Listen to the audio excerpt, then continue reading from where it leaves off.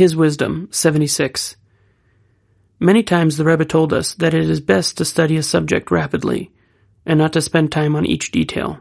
Study with speed and simplicity. Understand each thing in its own context, and do not confuse yourself with its relation to other subjects.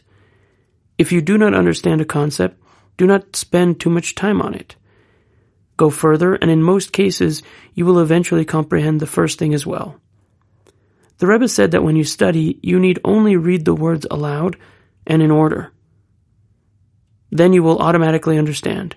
Do not confuse yourself by trying to understand everything at once.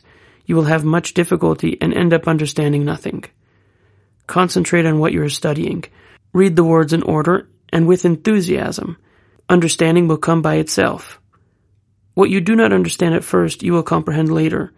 Even if there are things you never understand, the quantity outweighs all else. The Talmud teaches, learn everything and then seek understanding. Masechet Avodah Zarah, 19a, and Masechet Shabbat, 63a. You must read the words even if you do not understand them completely. It is written, my soul broke through with desire, Psalms 119:20. The Talmud comments that the surface must be broken, but the depths need not be explored.